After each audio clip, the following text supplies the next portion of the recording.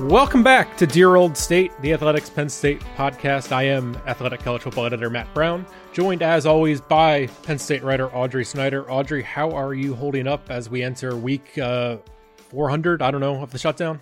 I'm good, Matt. You know, we're recording this on April 15th, so you know what? I know there aren't many silver linings these days. However, I might have one for all of us. I looked at the weather forecast for Saturday, which would have been the blue-white game.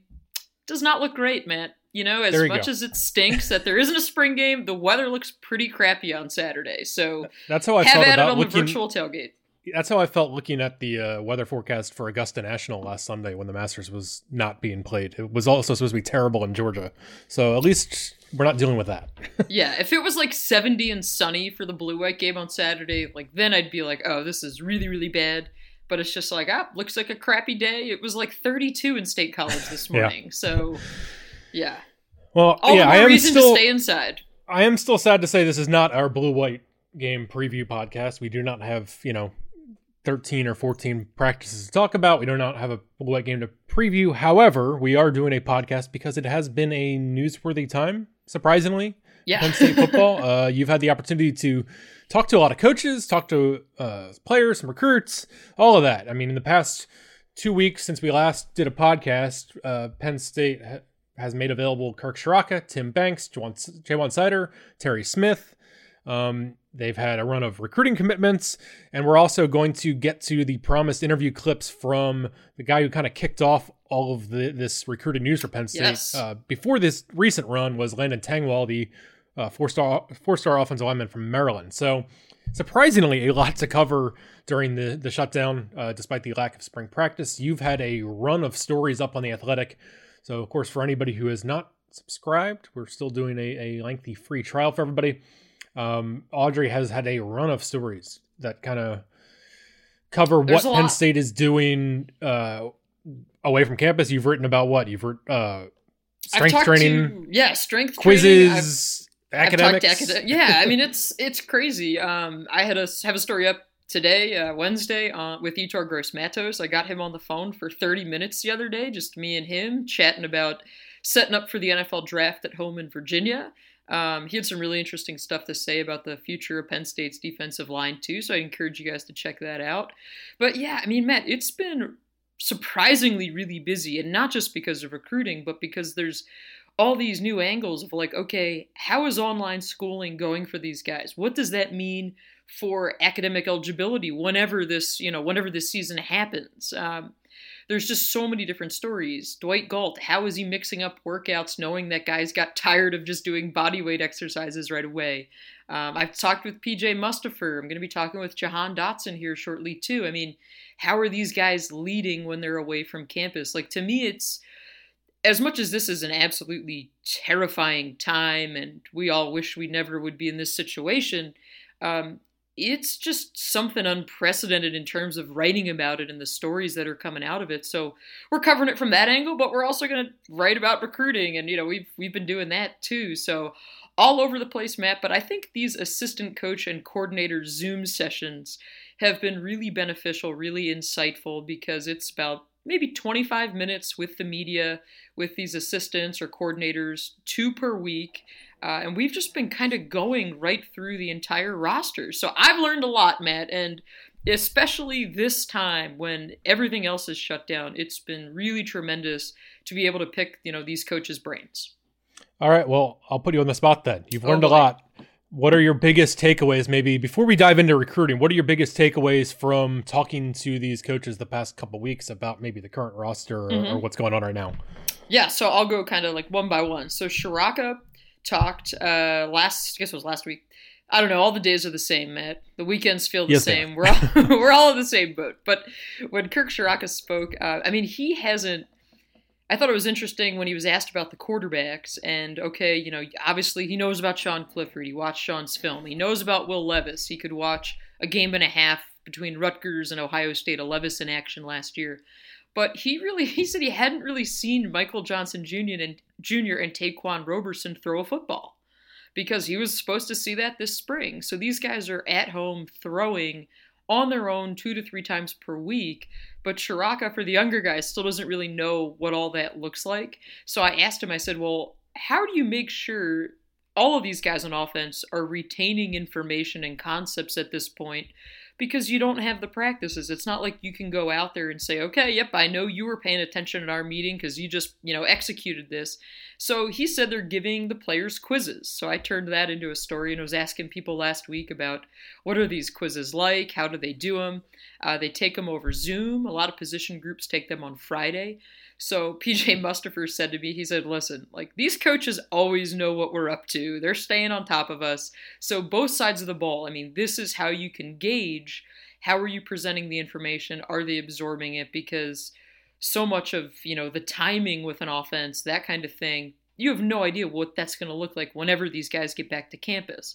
But they will know that they all know the offense. The other thing with Shiraka, Matt, a lot of this offense was installed before the shutdown happened. So all winter, there was a lot of preparations made. So yes, they're going to be behind because you don't have that timing. You have quarterbacks who are at home throwing to whoever and not the receivers you're going to be playing with this season.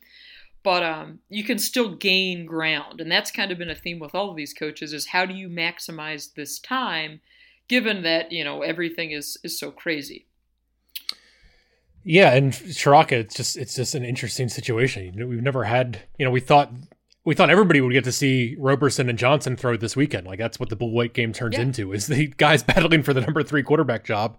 But, we don't get to see it. But not only that, it's Shiraka doesn't get to see it either. So, Penn State benefits in that it has two veteran quarterbacks coming back. I mean, a starting quarterback in Sean Clifford and then a guy who's been around the team, Will Levis. They have veteran running backs, they have veteran offensive line. The receiving core is the biggest unproven, as we've talked about, and we'll continue to talk about for a long time, probably. God, man, can you imagine if this season doesn't start till like February? You know how many times we're going to say the words wide receiver between now and then? That's basically, that's by far the biggest thing to like speculate about with this team. Beyond like recruiting and how that's going to go and all that, it's just the unknowns of the wide receiver. So,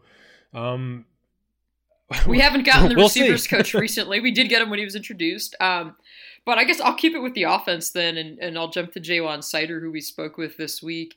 And, Matt, I did not come out firing, asking specifics about the running back rotation. Who's going to start? Who's going to start? So, it's a little bit early for me to start banging the Noah Cain drum again. But I did find Seider's comment really telling, specifically about Journey Brown. He said that looking at the last 5 games of last year, obviously including the Cotton Bowl, which you can't forget, looking at those last 5 games, he felt that Journey Brown played as good as Miles Sanders the previous year. I think that's accurate. I don't think you can argue that, really. I mean, bowl performance, but even beyond the bowl performance, I mean, Journey Brown, what did he like after Noah Cain's injury? He ran for 100 yards in 4 of the last 5 games. Even the Minnesota game, which was a debacle for Penn State. 124 yards, 8.9 yards a carry, 100 yards against Indiana, 103 yards against Rutgers, 202 against Memphis. And the Ohio State game was like he didn't get the ball enough. It was because they just ran Will Levis into the ground. But 11 carries, 64 yards in that game, and a couple catches for negative yards, but still ran the ball well when he got the opportunity. So I don't think there's any doubting that, really. Oh, yeah. I mean, to me, it was like, okay, this is your guy. This, like they've known going into the spring, Journey Brown was going to be your guy. But the interesting thing there is that he said, he felt Devin Ford last year was enjoying college too much. And he quickly added, he said, listen, I'm not talking about like partying too much, just like enjoying the freedom and trying to figure out like how to structure his day and those kinds of things. So they're looking for Devin Ford to try and take that next step now that he's like matured a little bit, those kinds of things. Again, it's going to be a good problem in that backfield. It's, you're going to have at least 3 guys vying for carries plus 2 freshmen, which who knows exactly how they're going to factor in at this point. One of whom was on campus before everything got shut down. So, the running back room probably, I'll say it, Matt, I'll say the most compelling position group on the team just because, running back and linebacker, because I don't think you have 2 position groups with more talent than those 2. Yeah, I think that's accurate. I would put them in similar realms in terms of talent, and obviously, the most proven player on the team is Michael Parsons, but at running back you have it's just an exciting group, and obviously everybody is just kind of biased toward talking about the offense and the running backs and all that. And it's just Journey Brown, what he showed, which, I would say he kind of looks like a guy who can play like Miles Sanders or as good or even better. But I still think Noah Cain could end up being the best running back on the team. So it's just a really compelling group for sure, especially because it's such an unproven receiving core that you feel like this team can really lean on the running game to make Sean Clifford comfortable, to take pressure off of him, and to take pressure off of a young receiving core. You know what's interesting too? I guess this was last night. I don't know, watching the Tiger King bonus episode, which I would not recommend. Very much a waste of time. I've already seen it too. So I was like, a waste of time at a time where I'm wasting a lot of time. But anyway, so I got bored from that, and I was scrolling through Twitter as one does. And I saw a video pop up that I believe Penn State must have put out on Tuesday, and it was about the top players in the state staying home and going to Penn State. And the video included Micah Parsons, it included Journey Brown, it included Jan Johnson and John Reed, and it was really cool. It was kind of like a roundtable conversation.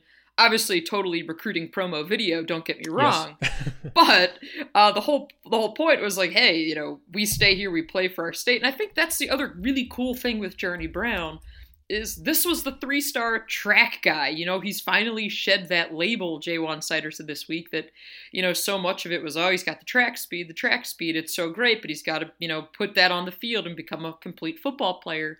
But now he's shed that label, and so here, you have the 3-star kid from Meadville who's just blowing up right now. And so I think whenever this season happens, Journey Brown is going to be a lot of fun to watch, because you got to think too, Matt. I mean, thinking back to that bowl game, you just watch that and you're like, all right, Jaywan Sider, like, good luck dealing with all of this. But it still seems like 3 really good personalities in there.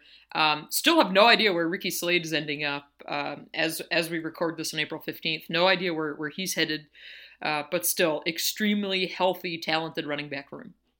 All right, let's shift gears to the defense. You've talked to both of the secondary coaches, Tim Banks and Terry Smith, in the past week or so. Obviously, Tim Banks kind of in the news for the recruiting, but what else have we heard about? It sounds like Terry Smith was particularly interesting about the growth of the cornerbacks and what Penn State's looking at there, which is another key position given the pass defense struggles last year.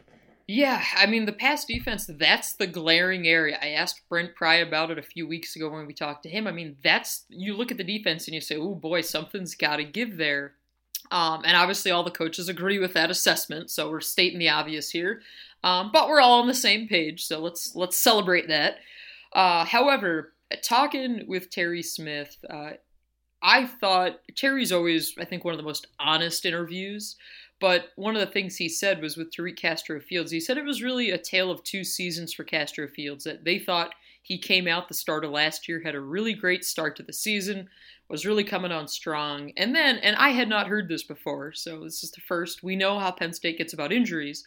But he said that Tariq Castro-Fields got hurt, and that he's like, I don't want to make excuses, but that was part of why they felt he really struggled the second half of the season. That was interesting. Again, when you don't talk about players' health, I get it, competitive advantages. I also get it, for setting guys up long terms, those kinds of things. But to me, that was a really important thing to know, right? Because yes. Castro-Fields was getting railed a lot of places for his, performance the second half of the year. Well, there was some stuff going on there injury-wise. So I thought that was interesting, but we know, Matt, they are loaded at corner when you're looking at guys like Keaton Ellis, Marquise Wilson, Joey Porter Jr., and the guy that I asked Terry Smith about is one who I think a lot of people probably have forgotten about, but was Donovan Johnson.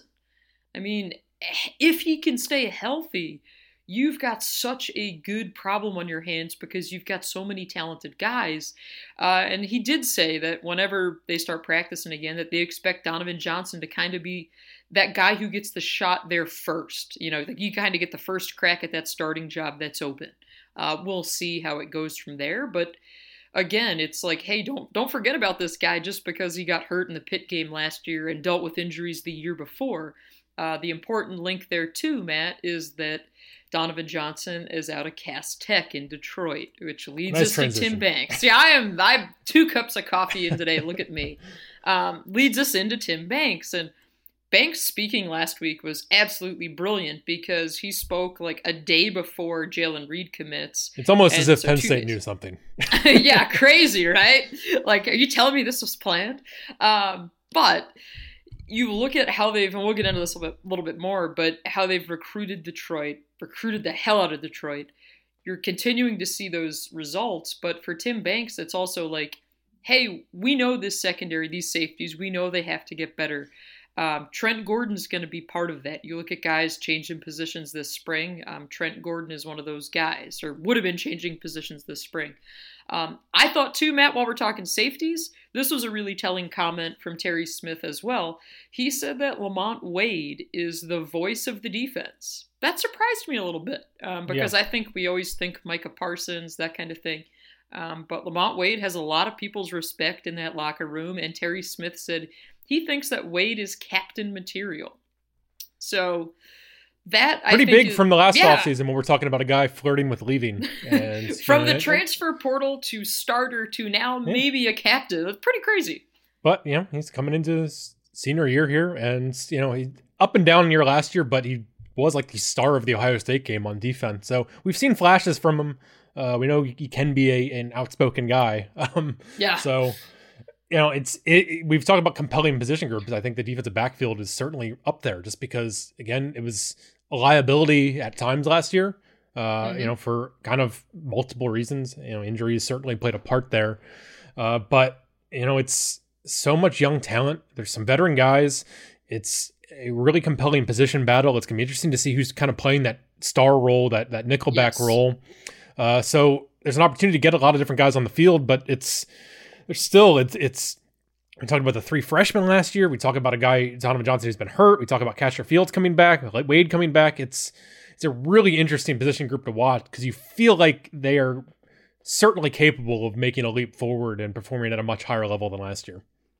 Oh, no doubt about it. And I think, part of that too is one of the things Brent Pry said is when you examined this secondary, well, why were things going wrong? Was it because the pass rush wasn't always as consistent as they hoped? Perhaps. Was it also because maybe they were throwing too much at some of these guys? Some of them potentially too soon? Perhaps. Like, there's so many things that you have to think about, but kind of an underlying theme here with this secondary, and something that Terry Smith brought up too, is back to that Minnesota game and defending the RPO and all the challenges that presented to them. Well, now you've got a great chance to learn how to better do that because you have Kirk Ciarrocca, down the hall from you. So I think there's a lot of opportunities for this secondary to get better. And no doubt, Matt, I think it has the talent there. It has the guys in place to be really, really good. And now you're seeing that carry over to the recruiting trail, where last week they were loading up this defense for years to come.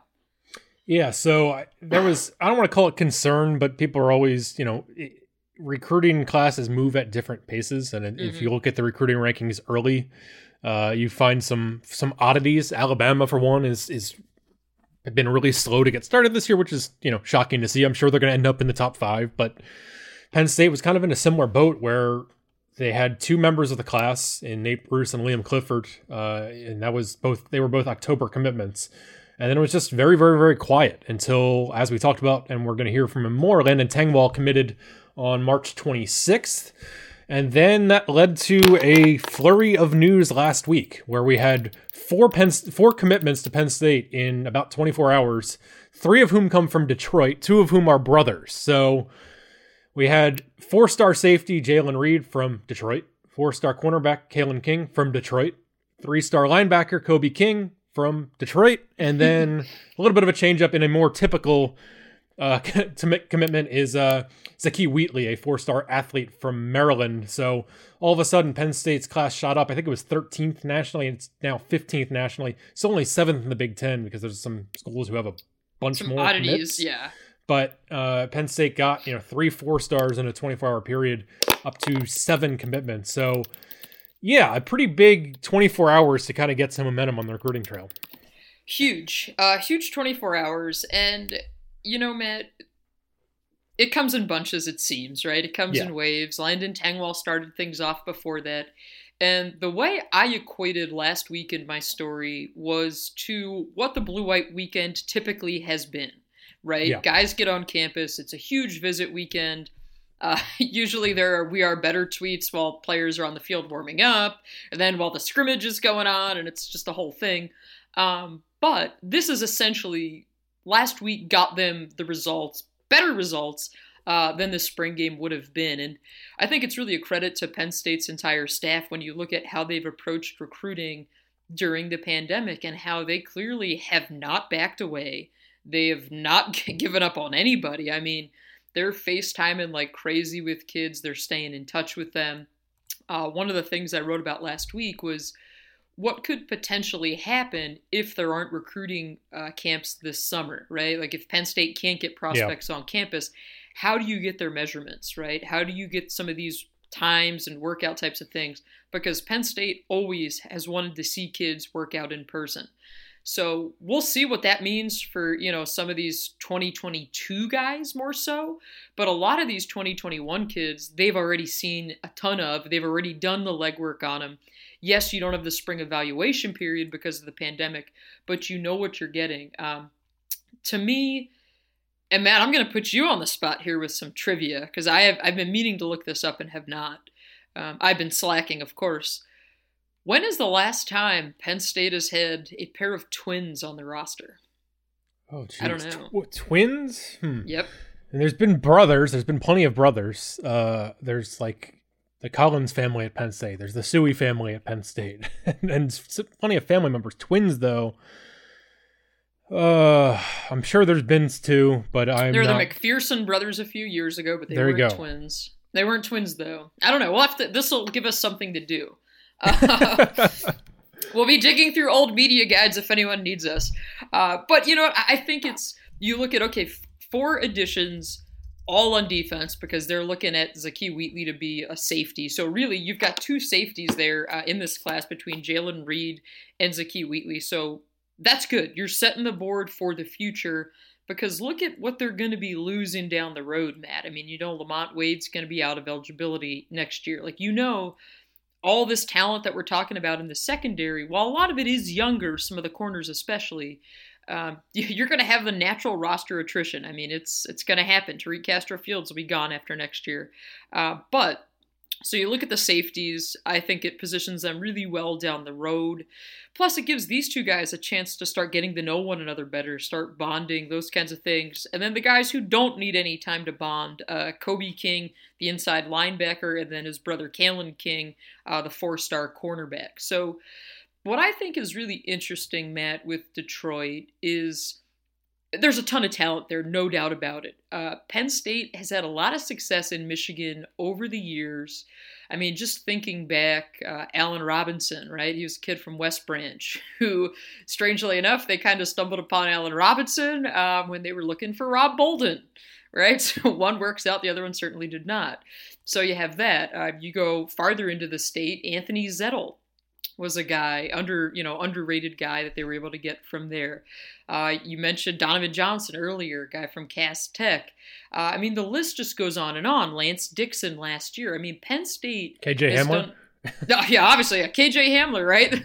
Duh, the one right in front of us. From Pontiac, Michigan. I mean, it's really crazy when you think about all of the big-time talent they've gotten from there over the years. So part of that is proximity. Tim Banks had mentioned last week, he said, yeah, we talk a lot about 3 hours between campus, but really it's 6 hours. It's that 6-hour radius where you have to own. Well, from here to Detroit, driving is 6 hours. The other great thing, Matt, as someone who's been on this flight many, many times, State College to Detroit, 50-minute flight. I mean, it doesn't get any better than that. I mean, if this is what you're pitching to these kids, it's so easy. I mean, I absolutely love that flight because it's, yes, a lot of times it's kind of the jumping off point to getting other places. But if you're a kid from that area, and it's a cheap flight too. I mean, you can sometimes get like $100, $120 from here to there. So 6-hour drive, 50-minute flight. It's all wonderful. But I think on top of that, you're getting the production from the guys here that are from that area. And that's important. I mean, if KJ Hamler comes here and doesn't work out, that word spreads back home. Guys pay attention to that. Lance Dixon, I mean, this was somebody who they plucked right out from underneath Michigan, where they, a lot of people even close to Dixon are like, oh, maybe he'll be a Viper for the Wolverines, that kind of thing. KJ Hamler was super close at one point to going to Michigan State. So I think this really sets it up interesting for Penn State now, as yes, we know they're always going to be competing with Ohio State on the field on the recruiting trail, but now you've got a chance to separate yourself even more from Michigan and Michigan State by plucking some guys out of their areas. And even you can say last year's class, you can say 2 of the top 3 rated recruits in the class were basically from the Detroit area. You talk about Curtis Jacobs as the number 1 from Maryland, but then Enzo Jennings from Oak Park, but also Theo Johnson from Windsor, which is right across the border from Detroit.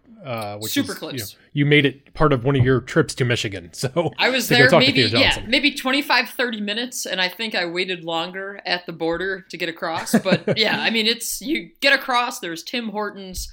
I mean, and that's why in my story I mentioned Theo Johnson as somebody who I consider from that area because it's so close, I mean, it's that whole region, but you're talking about powerhouse programs too. Like you're looking at Martin Luther King, you're looking at Cass Tech. I mean, these are St. Mary's Prep. I mean, these are schools where you're getting big-time talents. So the fact that Penn State has a guy in Tim Banks from Detroit, attended a powerhouse, then, has all this experience over the years coaching, but also maintains those established recruiting ties, including that stint as an assistant at Illinois, that's been so big for Penn State, and I do think that until last week, it was definitely an overlooked part of Banks, because a lot of people, like we were talking about, they wanted to rail on the safeties last year and the secondary as a whole, so he's gotten a lot of heat, but look at what he's done as a recruiter as well, and I think that's super, super important. For sure. I mean, it's something that should never be overlooked. I mean, Larry Johnson Sr. was a great defensive line coach, but also he helped save the program by his recruiting in the Maryland and the DC area, 15 years ago. Tom Bradley, the work he did in Western Pennsylvania. Now you look at, obviously James Franklin has connections in the DC area, but Tyler Bowen as well in Maryland. Tim Banks in Michigan. It's just, that's a spot where you wouldn't necessarily think Sider immediately where Florida. Penn State can go in. And obviously Ja'Juan Sider in Florida has been tremendously valuable. So as Penn State's still not a national recruiter, really, necessarily like an Ohio State is. But I'll disagree with that they still focus first and foremost on the region. But you have to. They do have reached out nationally in some respects. It's not They're not a national recruiter like Ohio State is, which is we're going to go after and get the best 5 stars no matter where they are. Penn State's not at that level, which we know. Well, but they're in the conversation. They are branching out. They're in Florida. They're in Michigan. They've gotten a couple kids from Texas. So it's more of, I think, pick and choose and pick their spots. Oh yeah. But they certainly have found ways to do it. They've been smart about going into a Florida. Like you look at a John Dunmore a couple of years ago, right? It's like you go into Florida. You're not going to get every kid in Florida. You know that, right? You're not going to recruit everybody away from Florida, away from Miami, and then away from the SEC. Like they understand that. But you go in, you get certain guys who are still 4-star guys, or high 3s, whatever you want it to be. But you get those guys and then you develop them. But I think, Matt, to your point, Ohio State's recruiting out of their mind. It's insane. Looking at their class last week, it's ridiculous. Yes, it's still really, really early on, but they're at this other stratosphere right now. They're, up there with Clemson in those levels, right? But what Penn State needs, and I get it, it's easier said than done here. I'm not trying to diminish it, but Penn State needs to close on some of these 5-star guys, or at least 1 or 2. Or a guy like Dante Thornton Jr., who you were in on before and still have a good shot to be in on. But you need some more of these elite guys to be able to take that next step. Whether it's a Caleb Williams, whether it's a Nolan Rucci, Tony Grimes, which now I feel like becomes much less of a priority, not a priority, but less of a need, given that they have a lot of talent at corner and what they just recruited in the last week. They're still, among his list of finalists, but probably not as pressing for Penn State now as it could have been. But I think that's the difference, right? You've got to be able to close on some of these guys. You're in the conversation with a lot of these big-time guys, but you got to start plucking 1 or 2 of them. And that's why going back to that video about Penn State guys staying home, okay, Penn State's doing a great job in Michigan right now. They're doing a really nice job in Maryland, right, with Tangwall and Wheatley, and historically they've done a great job there too. Maybe we'll see with Thornton Jr. if they can continue building on it. But now you've got to come back to taking care of in-state and Nolan Rucci. I mean, they could have just tagged the guy in the video that they sent out there yesterday. Yes. I mean, that's the whole thing, right? PA guys have to stay in PA. You got to get Nolan Rucci. Because it is, again, we've talked about it, I think, on the last podcast. You know, you look at the guys who are committed right now in the state of Pennsylvania. Ohio State has 2 from St. Joe's Prep. Clemson has Jeremiah Trotter Jr. from St. Joe's Prep. And Pitt has the only other blue chip recruit in Pennsylvania who's committed is to Pitt. So Penn State, though, could, change the conversation a little bit if you land the top player in the state, take care of business at home. Can we revisit this for a second, Matt? Because that you said Pitt, and it jogged my memory to something so weird last week. So Pat Narduzzi met with reporters on Zoom last week. I was following some tweets, as one does.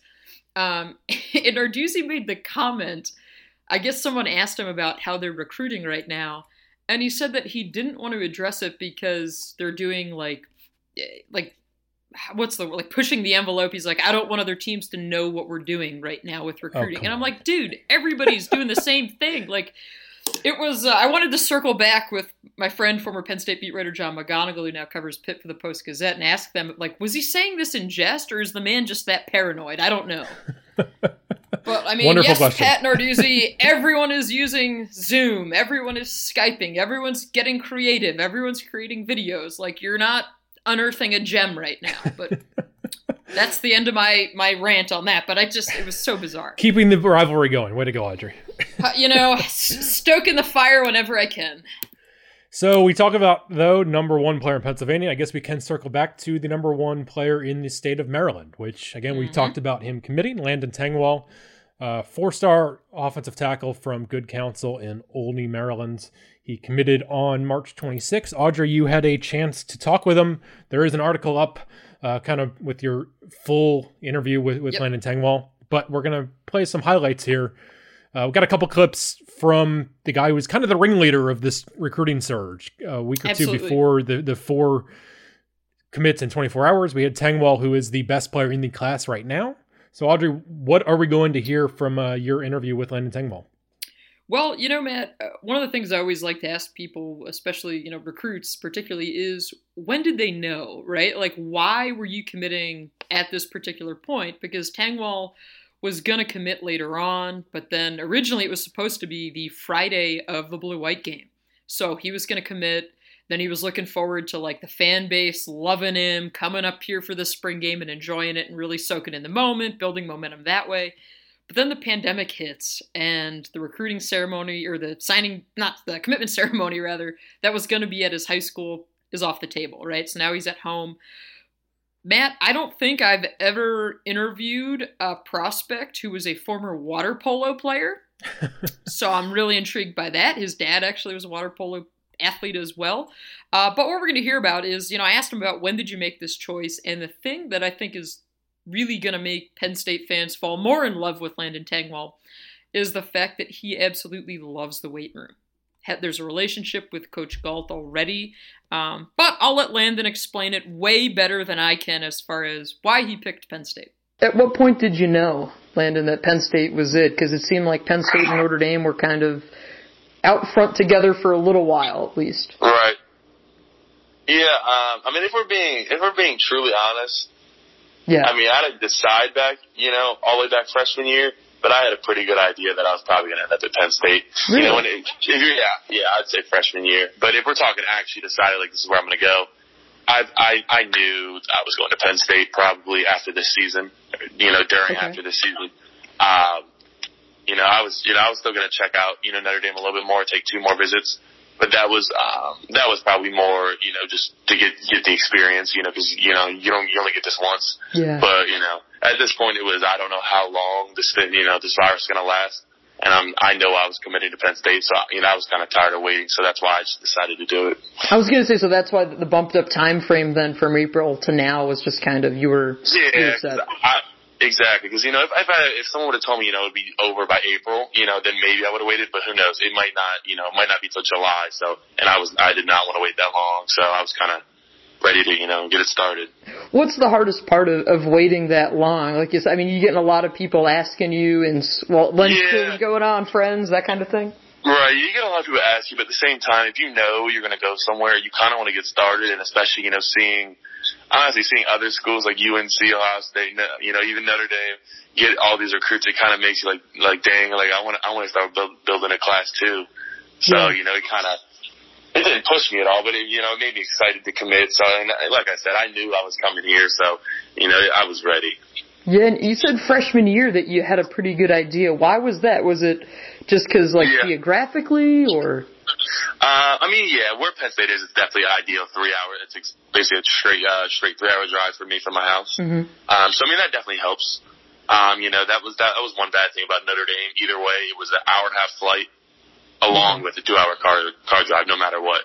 Unless you're flying into South Bend, which is crazy expensive. Yeah. But so no matter what, you had to fly in Michigan, or you had to fly into Chicago. So you had to fly into one or the other, and each of them are about a 2 hour drive.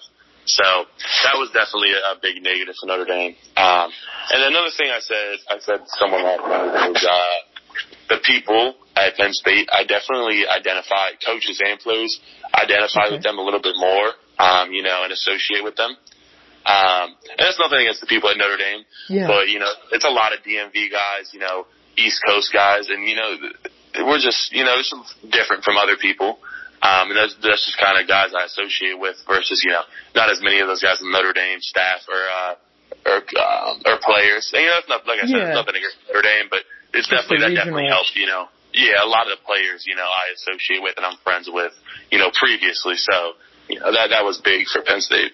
Who are you close with on this team already? I mean, was there a relationship with Rasheed Walker or anything like that? Yeah, I knew Rasheed a little bit when I was a freshman because I was in 8th grade going to the Rivals camps. Okay. That's when it started. So I knew Rasheed a little bit. I'm friends with Devon Ellies, PJ, friends with PJ, because we played McDonough my freshman year. Someone that I started talking to last big man camp, and we've actually became pretty close, is Fred. So I'm pretty close to Fred now. We talked a lot. I talked to Pat a lot recently, actually, and then I've talked to Michael like once or twice. But there's a lot of guys on the staff I know. We could say it for like 5 minutes, me naming all the people I know. Yeah. And I think that's something that helped Penn State a lot. I know a lot of the guys on the roster, so when I go up there, and I'm walking through practice, everybody's saying what's up.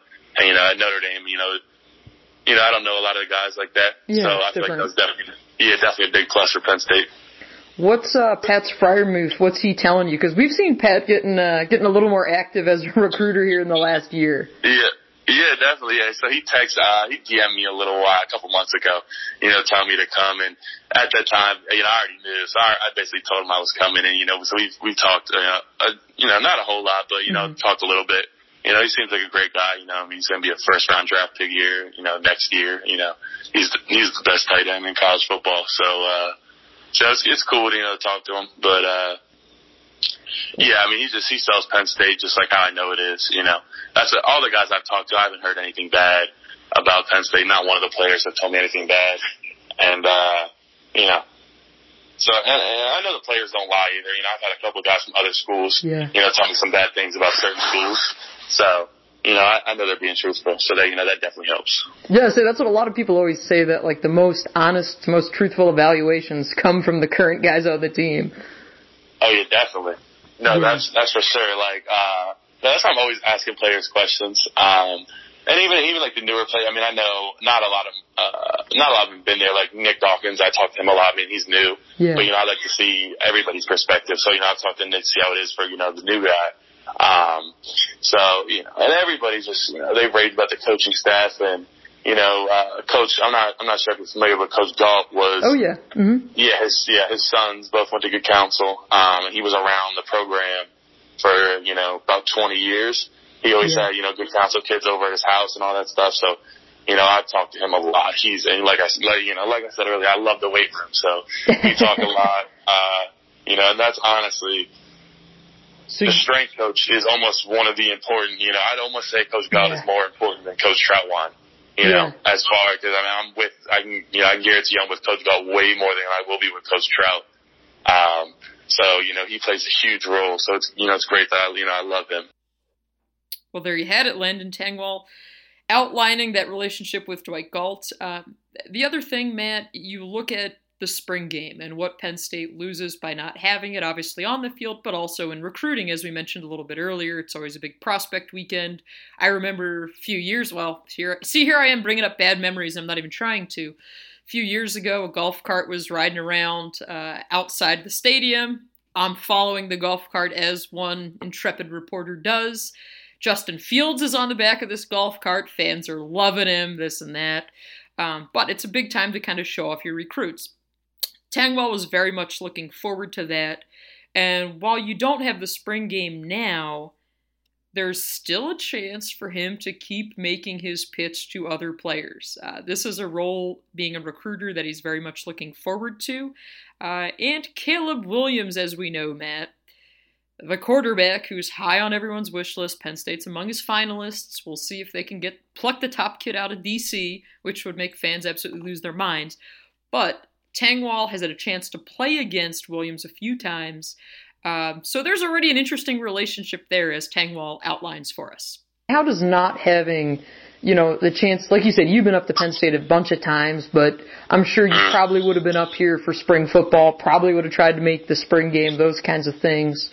How does not having that impact you at all? Yeah, it really sucked, honestly. Yeah. I had a whole plan basically to commit on a Thursday, and then I was coming up to I was coming up the next day, and then being there for the whole spring game, and I was going to be the new commit and all that good stuff. So, and I was going to do it big at my school. I was going to wear a suit, all this good stuff. Cameras were going to come in, everybody was going to be there.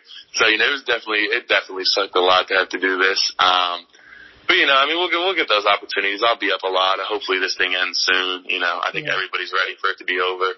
So, get back to normal life, and then now I'm going to be up as every weekend if I can, especially after the season, after this coming season for me, and after I sign. I think after I sign, I think I can do some stuff. I can lift with them. I know I can do that, but so I'm going to be trying to go up as much as possible. Yeah. So, and your coach was telling me you're not allowed to early enroll, so that's kind of right. Yeah, the school's rule. Yeah, it's the whole conference. So, the math at St. John's Gonzaga, we can count, so we all produce, D1 athletes, and it sucks. I really think they need to, look and try to change that, but, Yeah. How do you envision your role now, Landon? Is it kind of something, a lot of guys, it's, you're the third commit in the class, so you have the opportunity to help shape and mold this thing. How do you approach that? Are you excited to kind of play the role of a recruiter now, or have you already been doing that? Yeah, I've already kind of done it, once I decided. I was actually just talking to Dante, and I was talking to his uncle. Mm-hmm. We were on the phone with them actually right after I committed. I'm on Damian Robinson from Quince Orchard. I'm definitely playing a big recruiting role. I feel like that's kind of another reason, like I said, I wanted to commit so we get this class rolling. So I feel like I'm a big piece to that, and I can help us get going. There's a lot of, I'm definitely trying to get a lot of DMV guys. That's the goal. Definitely Caleb Williams would be a huge get, so we're working on that too. That's exactly who I was going to ask you about next, yeah. Me and Caleb are definitely cool. I don't know how much you know about DMV rivalry, but, our teams probably hate each other more than anybody. So, it's we definitely have a little beef, but at the same time, we're definitely friends. But, we definitely get fired up, because, we have a big rivalry. Okay, I hadn't realized. I know a little bit of the lay of the land of the DMV, but not super, super well with the rivalry stuff. That's interesting. Yeah. The WCC, we pretty much all hate each other because it's all good competition, But yeah, I would say Gonzaga and Gonçalves is probably the worst. We actually really don't like each other. I don't think any of our guys on our team are cool, or actually cool with anybody on their team. Even in normal life. So it's rare that me and Caleb would even be friends just because, how the good counsel Gonzaga rivalry is.